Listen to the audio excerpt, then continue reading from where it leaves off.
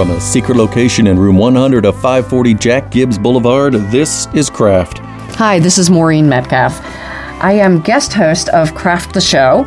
I'm a leadership consultant, and I'm interviewing local business executives to try to gather information about what is it that is their art and science compared to the art of music and 3D arts.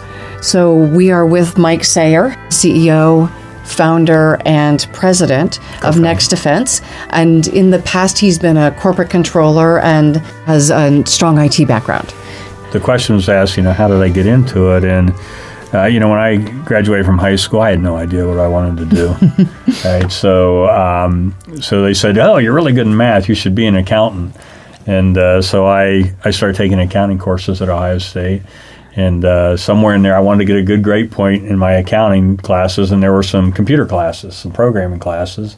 So I took one. The first one, I hated it, but it wasn't the language. It wasn't the language I was going to have to know to get the accounting class, to ace that class. So I took the second one. I loved it. So I actually ended up then pursuing both accounting and what was called Management Information Systems degree, or at that point.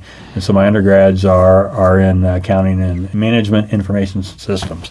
And then I went back to school. I was in business for a while, and actually I found that I was getting less opportunities because there were lots more MBAs out there. And so after 10 years, I made myself go back to school, and I got my MBA degree. And that actually got me a huge opportunity that I would not have otherwise gotten. Worthington Industries wanted somebody for a particular financial position in their corporate office, and they wanted an MBA. If I didn't have the MBA, they'd have never got my resume. And so I got it, and I was there, 7 or 8 years, and I went from financial analyst to a plant controller, the largest steel plant they had, to the corporate controller in the organization. And I got to do all kinds of fun things.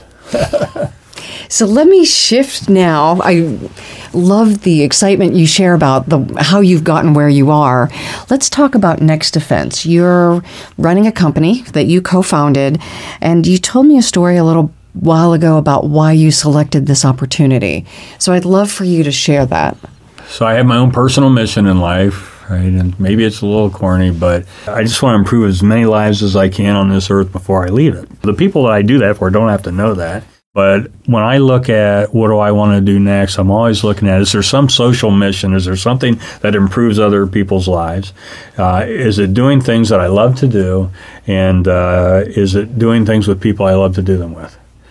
And so that's what I look for. So Next Defense is providing cybersecurity software to help protect, control systems and automation in power plants, refineries, really dangerous places. Mm-hmm. And so to me, that's a big social mission. It's sort of a protect the world mission, if you will. But I like that. I feel like we're doing something really great.